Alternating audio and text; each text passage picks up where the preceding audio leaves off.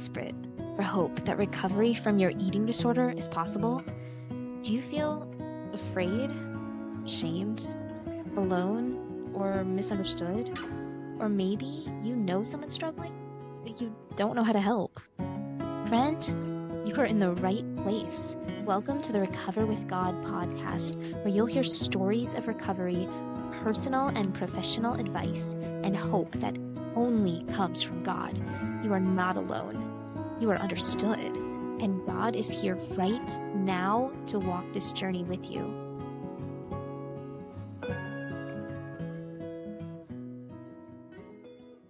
All right, and welcome to the Recover with God podcast. I am your host, Jamie, and I'm happy you're here. Today, I have Brittany Ann joining me to share her story and encourage you. Hi, Brittany Ann. Hi, thank you so much for having me. Yes, I'm so happy you are willing to join me on the podcast and share your story and encourage other women. So, first question that I love to ask everyone, because zeal is one of my favorite words. And my own definition of zeal is living with a passionate pursuit of a purpose. So I just want to hear, what does living with zeal look like in your own life right now? Right now, it looks like examining all of the things that I am doing and seeing if they are suitable for the life that I say I want to lead in the future. It's just coincidental that this is a season of life that I'm in right now where I have done a lot of things.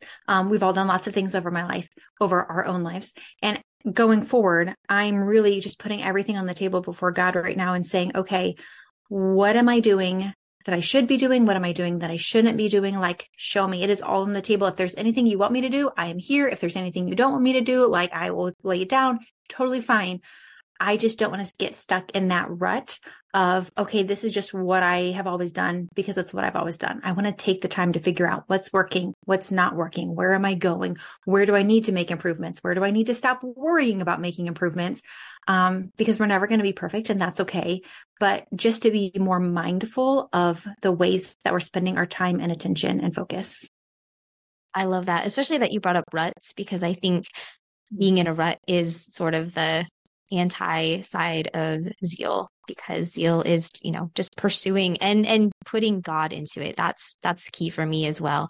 So that's a beautiful answer. I love it.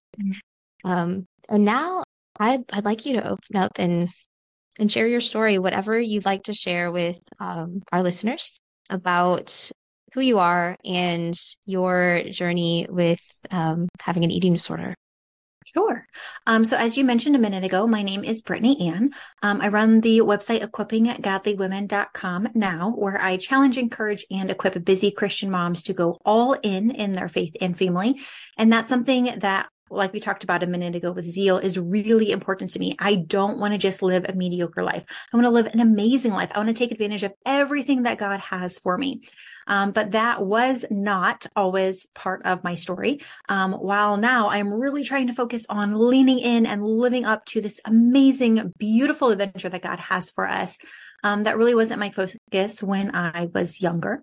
I did grow up in a wonderful Christian family. My grandpa was a pastor. My mom has been the church pianist for decades. So very happy Christian family. So I don't want anything to come across as me saying anything negative about them, because every parent does their best.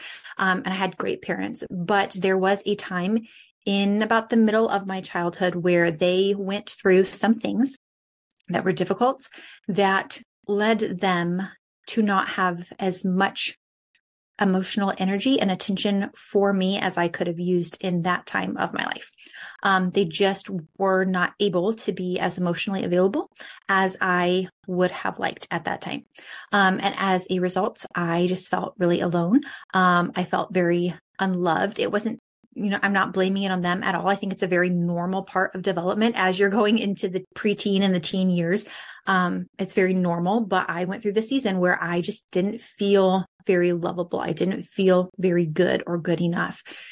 And rather than being surrounded by people who could love me and support me and say, no, you're wonderful, and, encourage me and support me in all of the things, I just didn't have people around me who were able to do that in the way that I needed them to. The church that I went to at the time was a very legalistic small church. I did go to church every Sunday, but they really were more focused on the rules and making sure that we did the right thing. It wasn't all about the relationship, although I'm sure that they did teach us the gospel and to have a relationship with God was part of it. But it was the message that I got was, okay, once you have that relationship, you need to follow the rules. You need to be a good girl. And this is what good girls do. Good girls do this and good girls don't do this. And it wasn't like a fire and brimstone kind of message where they were saying, oh, there's going to be consequences, but it was very clear. You are expected to behave in this specific way. And so I, of course, wanted to live up to that. And also all throughout youth group, and this will tie in a little bit later, but all throughout youth group, the message that we got, because this was right in the middle of purity culture, was that boys only want one thing. Boys only want one thing. They're not after your personality. They're not after anything. Boys want your body. That's what matters. And I think it really taught us to objectify ourselves as well as to objectify the boys that we knew, because they weren't these godly men. I was never taught like these are really godly men. I was taught, hey, they can't control themselves. They only want one thing. So at this time, the culture in the 90s was very much thin is in, and it's just the message everywhere. So that's why I'm not blaming any specific person. It was just all around me where the culture and the magazines and the books and the media and even our parents were affected like that. I remember seeing my mom being unhappy with her body. And so it was just a message that was constantly around me, is that I needed to be pretty enough. I needed to look good enough. I needed to be physically attractive enough. And that is where my worth was going to come from. So there was a day where this is just a random day. My mom had a scale in her room, which is a very normal thing to do. And I just wandered into her room as a child, and stood on the scale, and I saw the number. And I don't want to say exact numbers only because I don't want to be triggering for people. But I stepped on the scale and I saw the number, which would have been, I'm sure, a very healthy weight for me as a child. I was always naturally thin. But I remember still to this day, remember stepping on the scale and seeing that number and thinking, maybe I shouldn't weigh quite this much. And that's really where it started. It wasn't this big traumatic thing. It literally was just finding my mom's scale and stepping on it and saying, I don't think this is a good thing. And I don't know enough to process that. I don't know enough to go talk to somebody about it. I just felt, I don't think this is a good thing. And so after that, as I continued to grow up, it so happened that I got my own computer. And this was back when computers were not super common and people didn't have them. And it wasn't even a family computer. It was myself. I got my own computer. Somehow a family friend had one and they gave it to me. And so I ended up with a computer in my room that was not a family computer. It was just mine. It had no parental controls. No one else ever used it. No one else ever got on it. No one ever looked at what I was looking at. And I could just be in my room for hours at a time on my computer. So when I felt like I couldn't connect with my family, I could get on the computer and I could find people. You're making this face. This is like, yep, I know exactly where this is going. Because so many red flags now that I'm a parent, I'm like, there's so many bad things. But yeah, so I got on the computer. So one day I was just randomly online. I think I was on WebMD. So not like I wasn't doing anything. I wasn't looking for trouble. I wasn't doing anything I wasn't supposed to be doing. Yeah. And I found an article that said that there were chat rooms specifically designed to help anorexic people be more anorexic. And I want to be careful with what I say here again, because I want to make parents and grownups aware of the dangers while also not giving people ideas. Because that's exactly so what real happened though. to me. I wasn't looking for anything. I wasn't doing anything. I was just randomly online. And I was like, oh, there's rooms like this.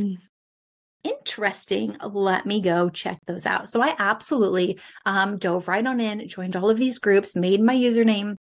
And when I wasn't spending time with my family, because I didn't do a lot of that, I was constantly as a teenager in my room by myself in these chat rooms, talking with other people about how we could starve ourselves, basically. So that kind of, I don't know the exact timeline of what kicked off when, but that was another big thing that fed into this. Around the time I remember in 9th grade, I had a very, very good friend who I still remember this also distinctly. She's a very good friend. I don't fault her for anything. I don't fault anyone for anything. But she came up to me one day in high school in the hallway in between classes and just came up to me as a very dear friend who had all of the best interests and intentions in mind. And she came up to me and she said, "Hey, Brittany, I just want to let you know that me and this other girl who we had all been friends for years. She was a good friend too. Me and this other girl, we were talking about you and we think that you're starting to think too highly of yourself." And I was mortified. Wow. I still think that she did it out of love, just like friendly feedback. Like I want friends around me who would give me this, friendly feedback. If I'm doing something wrong, I would want to know. True. But in that minute, it did not feel great. So to be told that I think too highly of myself, and just be absolutely mortified in high school, I made a promise to myself right then and there that I would never think too highly of myself again. So that kind of kicked off the next few years, where I struggled with a lot of depression. I struggled with a lot of spiritual warfare. I dove headfirst into being anorexic. I didn't eat. I tried to stay away from friends so that I could not eat. It was not a secret that I wasn't eating, but it's still the kind of thing that you kind of hide as much as you can so you can get away with it more than you know that you should be doing. I was working as a waitress at the time, so I would go to work and people at work would just assume that I had eaten at home, and people at home would just assume that I was eating at work, or I would skip lunch and I would go to the library, or I would do, any number of things. I remember asking my mom to make me hey, can you make me a grilled cheese sandwich so that I could go throw it away later, because she would think that I was eating because I had asked her to make me a sandwich that I had no intention of eating. So I was doing all kinds of sneaky things, and everybody knew that something was going on, but nobody really knew what to do about it. And so I was sent to counselors, but not really any good ones. None of them helped. I went to school guidance counselors who sent me to other guidance counselors who sent me to Christian groups, who sent me to support groups within school and all of the things. And none of it was helpful at all. I just knew I was super depressed. I didn't know why. There was nothing wrong. Like I said, I had a great family. We went to church. There was not a single thing in my life where I could have looked back and said, this is bothering me. Everything was, I had good grades. People were not mean to me. I was not bullied. Nothing was wrong, but I was just so depressed. So eventually I ended up talking with my youth pastor, who knew that there was something very obviously going on with me. And he said, "Hey, there's this thing called spiritual warfare, and I think you need to know about it." And growing up, I had never learned about spiritual warfare, and I didn't know anything about it. So I didn't even know it was a thing. But I have actually right here in front of me this book that he had taken me through, and it's called The Steps to Freedom in Christ by Neil Anderson. It is super old book. It's decades old, but still I own a copy and will not be getting rid of this copy because this is gold to me.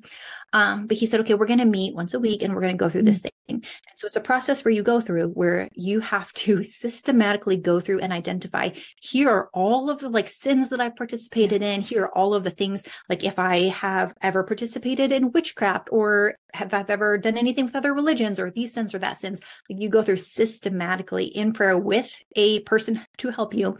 And you confess everything, repent of everything, all of the things. So the first week, not a big deal. We'll go through the things. No big deal. The second or third week, I don't remember how fast we went through it. But I still have it right here in front of me. It's additional questions to help you become aware of counterfeit religious experiences. Question number 4, as I'm going down this list: have you ever made a secret vow or pact or inner vow? I will never. And as soon as I read that, I was like, yes, I did. I made a secret pact in my mind that day that I would never think too highly of myself again. And I don't know all the answers. I don't know how it works, but I know that Satan grabbed hold of that and he used that. And that was what had led to me dealing with unexplained depression for the next several of years, is because I had made that promise. I would not think too much of myself. And I sure didn't for several years.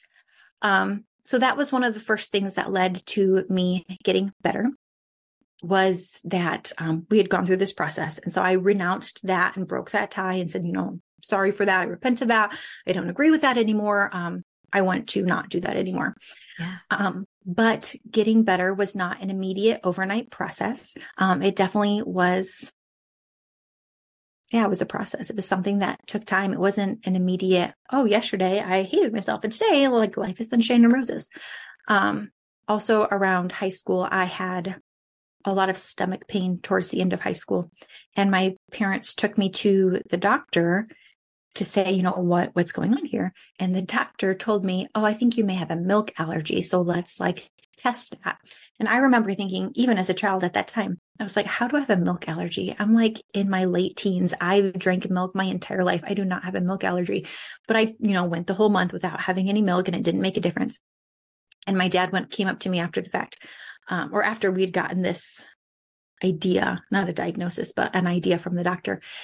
And he said, I know that you don't really eat. And probably what's happening is because you're not eating, your stomach acid, instead of eating your food, is eating your stomach.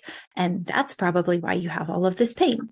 And he didn't even tell me like, hey, don't do this or like any kind of thing. It was just, hey, this is probably what's happening to you. Mm-hmm. And so at the time I was like, oh, okay, that explains it. Like I didn't have a problem with that. Oh, my body is deteriorating from the inside out. Cool. Like that's fine. Like I don't care, but that makes sense. Was kind of my reaction. So again, everybody knew, but nobody really knew what to do about it. And nothing was really helping a lot. But going through the steps to freedom in Christ really did help. Another thing that really helped was and this would not work for everybody, but it totally worked on me. I had a friend in high school that came over one day. It was a boy, not a boyfriend though, but just a guy who came over. Mm-hmm. And he knew, because everybody knew, that I wasn't eating. And he came to me and he sat at the table for dinner. He came over for dinner and he looked at me and he said, Brittany, you think that you are only hurting yourself when you don't eat, but you are hurting everyone around you. You just don't see it. And I am going to sit here and I am not going to eat until you eat, because you need to know that your actions have an effect on other people. You need to know that what you are doing isn't just hurting you, it's hurting other people too. And this boy sat there in the seat. My mom is in the same room. Like she couldn't hear what we were talking about, but he sat there with his arms folded and he just looked at me and was like, I'm not eating a bite until you put some food in your mouth, and just sat there and stared at me. And I was like, this is not fair. I don't like this. You're a big jerk. Because I had no problem hurting myself. Mm-hmm. That was fine. In my family that I grew up in, food was love, and I didn't love myself, so I didn't feed myself. And I had no problem with that. I could hurt myself. I didn't care. But I wasn't going to do that to another person.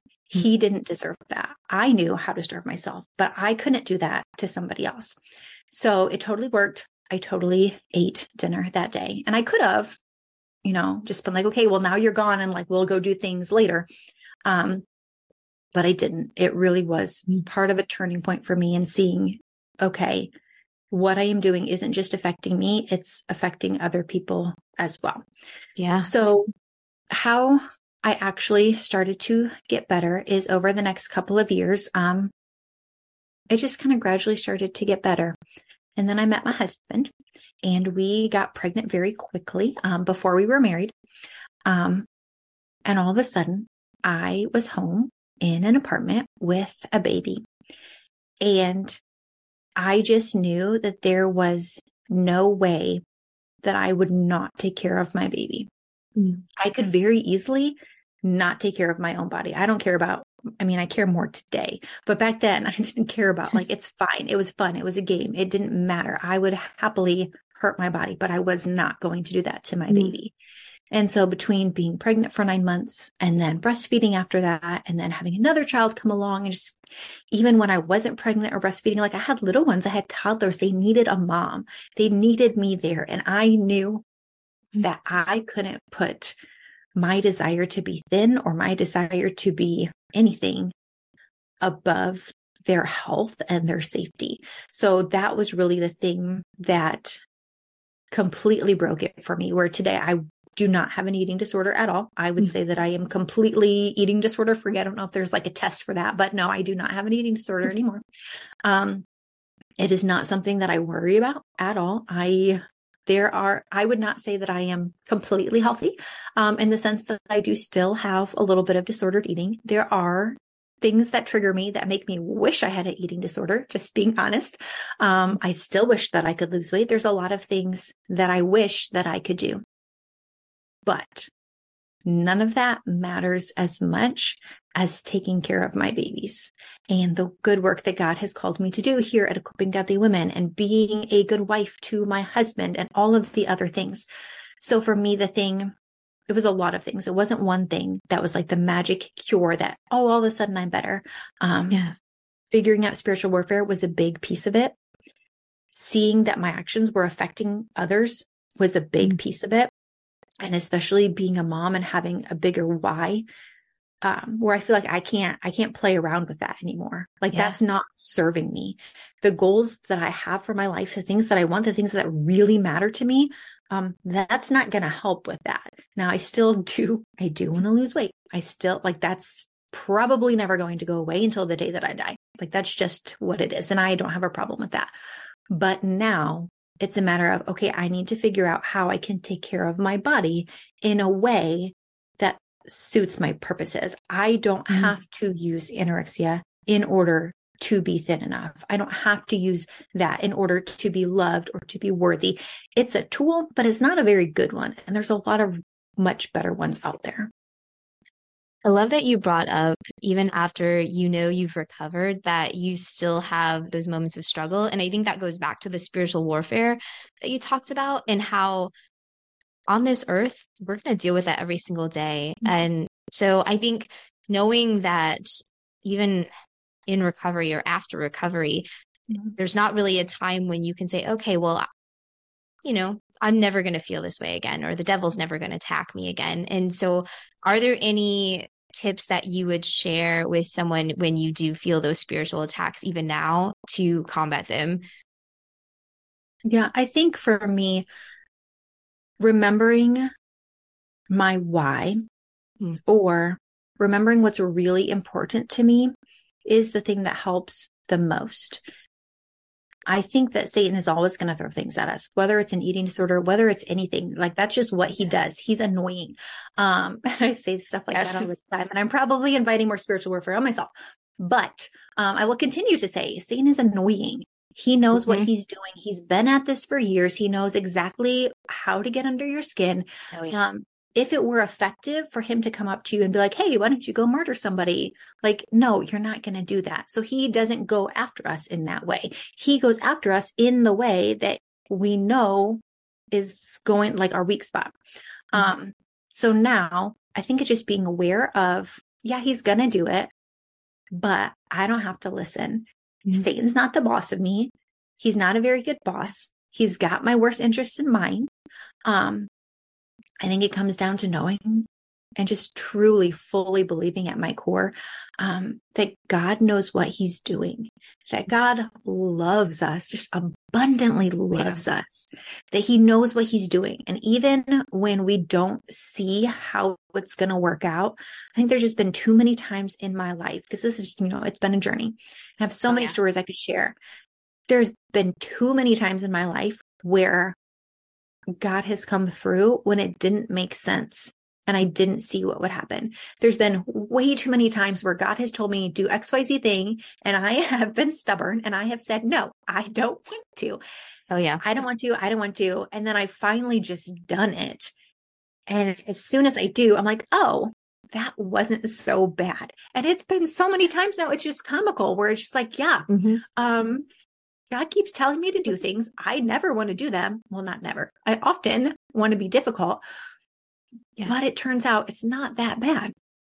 So now when I sense Satan being his pesky little self, I just think of him as an annoying fly. I'm like, yes, I know you're there. I know you're buzzing around. You have an opinion, but I don't have to care. I don't have to listen. I can just like buzz away, like go, like shoo. I don't have to listen to you because I have enough experience to know. And I think that that's something that you only get with experience. The first couple of times you listen to God, it's really hard. You don't have that experience. That's when you go back in the Bible, and we are so fortunate and so thankful. The Bible is chock full of so many amazing. That's why I love it. I talk all the time about reading the Bible. Because the Bible is chock full of so many amazing stories of people who did good things and bad things and how it turned out. And it's hilarious reading it to my kids now. And I'm like, and the Israelites again. But then knowing myself, I'm like, and then Brittany again. And I think that's just life. And I think You just keep getting up and you keep trying, and nobody's perfect. We're going to mess up. That's okay. God's grace is big enough. Oh, yeah.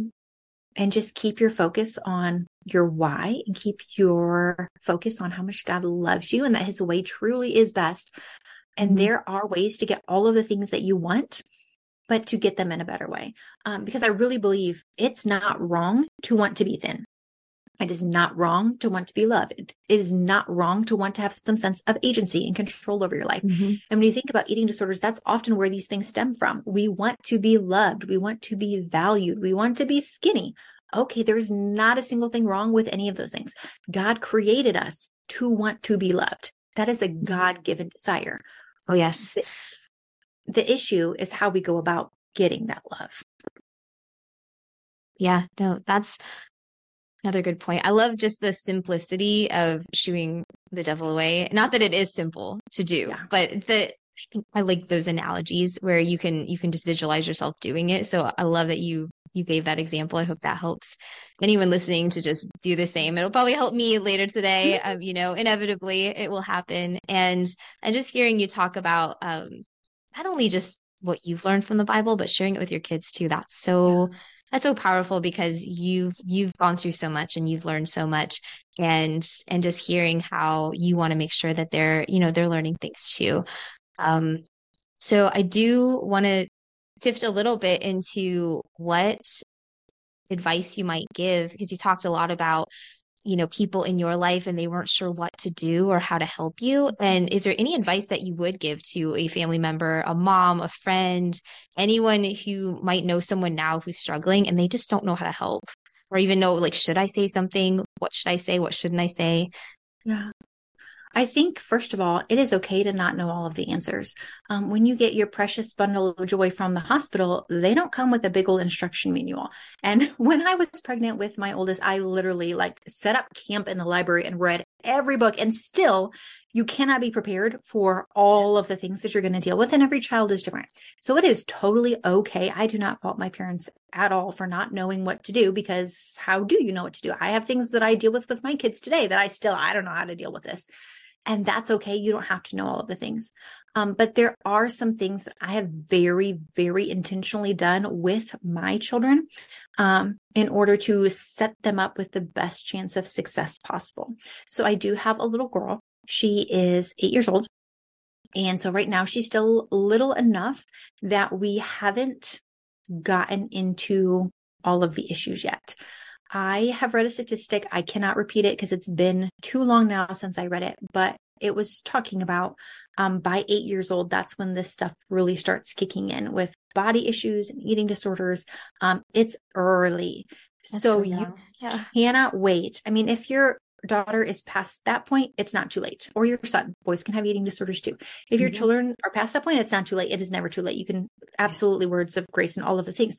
But if your kids are still little, start talking to them young. And there's so many messages that I am drilling into my kids from the time that they are babies, both my boys and my girls. Well, I only have one girl. But from the time that they're little, I'm drilling into their heads, because I know eventually they're going to go out into the culture. They're going to get in this cesspool that is our media. They're going to have Satan try to attack them. They're going to have so many things that they're going to face. Some things that I know because there's things that have been around for a really long time, and some things that haven't even been invented yet. And I can't prepare my kids because they haven't existed yet. Yeah. So I am trying now to lay the foundation so that when they encounter these things, and they've got the really good foundation. So for me, that specifically in the area of body image, we talk a lot. First of all, just making sure that they know how much I love them. I tell them constantly, I love you, I love you, I love you. That's easy to just roll off the tongue, but do you know how much I love you? I'm so excited to see you today. I'm so lucky to be your mom. I'm so happy to see you. I'm so glad that you're here. I love, how did I get so lucky to be your mom? I'm constantly telling my kids, I love you. Do you know how much I love you? Do you know how much your dad loves you? Do you know how much God loves you? Do you know that God is just amazing and he can create all of the things, and he created you, and that's so special. He created you to be amazing. So I'm filling them up with these words of, you are created by God. And I also talk about God's purpose and their plan and his plan for their lives. So you know what? Someday God has this really exciting plan for you. I don't know what it is yet. We have tons of time to figure it out. It's totally fine. But I am so excited to see because he has something for you. It's going to be so fun figuring out what that is. So we're talking meaning and purpose. God has something for you. He created you and he made you unique and special. And he gave you this specific skill. And maybe he didn't give you this skill, but that's okay because you don't need that one. He gave you this one because he has something special specifically for you. So we're talking about that all the time. We're talking about our bodies being healthy. We talk about eating in moderation. I am very intentional about, I do not ever speak negatively about my body in front of my children. Not that I don't have those thoughts inside my head, but I keep those as inside thoughts because I do not want to put that on my children. So we talk all the time about being healthy and strong, and we eat our vegetables because we want to take good care of our bodies, and we eat our cookies because they're joyous and they're fun and there's not bad foods. Well, we talk about, I'm a little biased against Taco Bell. But we talk about healthy foods and we enjoy healthy foods and we enjoy things in moderation and we have some vegetables and we also have plenty of treats and it's not a bad thing. And we enjoy all of them because we want to be healthy and strong. And just telling them all the time, your bodies are perfect just the way they are. Because my daughter has started to ask some questions like that. It really stuck with me. We were driving a couple of months ago and we passed some place that was like an eyebrows kind of store. And she said, oh, what is that store? Eyebrows. Do you buy eyebrows there? And I said, well, some women might think that they have like too many hairs on their eyebrow, like that are growing like where they're not supposed to be. So some women like to get their eyebrows shaped a certain way to make them look extra beautiful. And she said, do I have extra hairs on my eyebrows? And I said, no, you don't. You are perfect just the way you are. So she's still little enough. I feel like we're just starting to get to those conversations. But it is something that I'm so mindful of to say, God made you and you're beautiful and there's things you can do. Like I wear makeup because I enjoy it, because that's fun, because I like to look my best. I like to do these things. It's not because I hate myself. It's because God gave me a body and I want to do great things with it. I want to take good care of it. I want to have energy. I want to be alive for a really long time. So I try to make sure that all of our conversation is really positive. Our bodies are amazing and they can do really great stuff. Just before this interview, her dad, she's home sick today. She's fine. She just has a cold. But her dad was making her chili and was like, oh, what do you want on your chili? Do you want cheese on your chili? And she was like, yes, I want lots of cheese because at school, they don't give us enough cheese. And it just made my heart so happy because I know someday she's going to be like, cheese, that's a high calorie food. I can only have a little, like, I can't have that, or I can, but you know what? Today she's 8 and she was like, yes, I like cheese. I want lots of cheese. And I was like, yes, you do. Yes. Good for her. So I'm just, someday she will encounter it. But for today, I am just trying to drill in those positive messages that God loves you and he created you and he has something amazing and special. And it's going to be so exciting to figure out what that is and drill them in to prepare her in advance and to talk to her about all of the things, because someday she is going to get those messages. She's going to go out in the world. She's going to hear them. And I want them to just like ping right off of her. Like that doesn't even make sense. Because she has such the foundation. So that's what we're doing in my family. I'll have to let you know in 10 years how it works out. But for now, it's working out really well. That's amazing. And just I can feel your passion and your energy for, even how you might say that to them and making it seem so, you're not just saying it to, check off a box or read a list of, daily mantras that they need to hear. It's literally something that you're passionate about and I can feel that. And I'm assuming like that, those are the ways that you would say that to them. And it really comes across. So I love that you are, helping, because you're right. Especially in this age, there's no escaping those messages. There isn't. And so it's more about being prepared for it, not avoiding it or hoping it doesn't happen and being naive to the fact that it will happen. So thank you for sharing. For any other moms out there, I really hope that helps you know what to do with your own daughters and sons. Yeah. Is there anything else you'd like to add about knowing someone who might be struggling now as a friend or a mom or a family member, and what you might tell them about how they could help, or ways that might be helpful and the person who's struggling may be more receptive to it? Yeah. I think the first thing, and I'll try to keep this brief because there's so much I could say. The first thing I would say is to consider your relationship with them, because if it is like a coworker, you don't know them. They could be going through any number of things you don't know. But if it is somebody close to you, or if this is something you have a lot of experience in yourself, I think, especially if it's a very dear friend or a family member, there are times where you have an obligation to speak up and to say something. If they are a grown-up and you are not married to them, even if you are married to them, they are a human being with free will. They have the ability to do what they want. So you can't make them do anything. But I think coming in with some of those same messages, that I love you, I care about you, I'm kind of concerned about you. Is there anything that I should know? Is there anything that I can talk to you about? If you have an eating disorder yourself, or if you have in the past, sharing some of your own story, I think can be so helpful. That's part of the reason why I am wanting to be so open about all of the things, is because shame thrives in secrecy, and we all deal with something. Everybody has something. And so I think when you go first and you say, hey, here's what I deal with, and here's how God has helped me through, that opens so many doors for other people. Because when Satan is just whispering and being that annoying fly, if that's the only voice you can hear, it's so loud. But when you have people around you who are just giving you that, I love you so much. I am so thankful that you are here. I just, you brighten up the room, and I just love this skill about you. I wouldn't necessarily comment on their body. Don't tell them how skinny they are. That is not a wise choice, because you're reinforcing that narrative of skinny is good. I like to be skinny, but there's lots of ways to like to be. But just letting them know, I love you. I am here for you. If there's anything, I will bake you cookies. Like, what can we do? Like, let's go out to lunch. Being around them, I think, can be really helpful.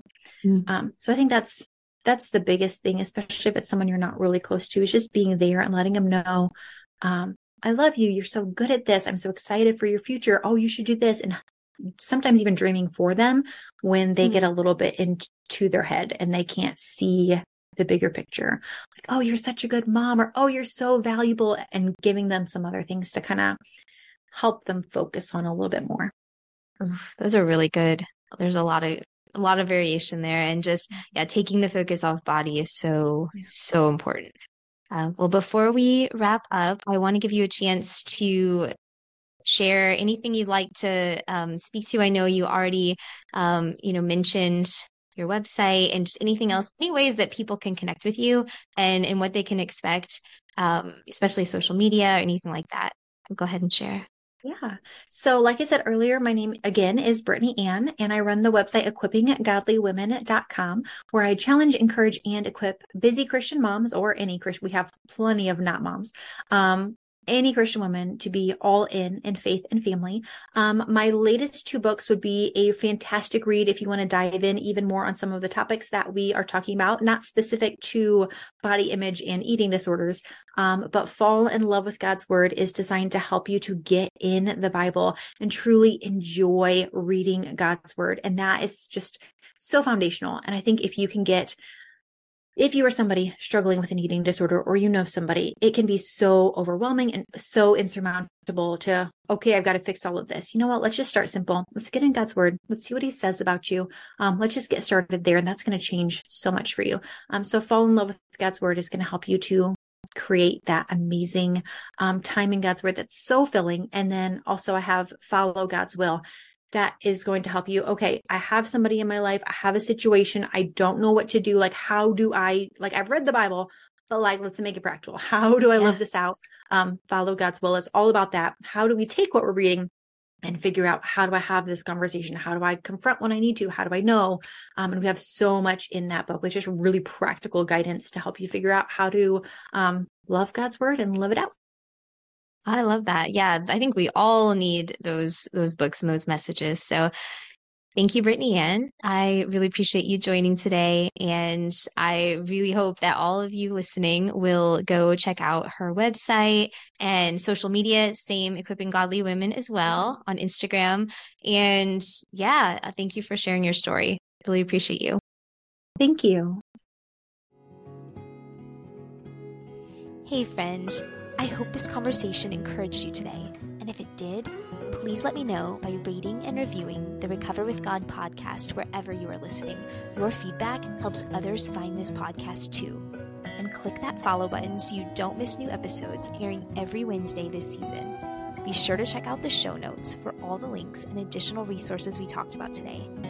And don't forget, whether you need help or you want to help, all help comes from God.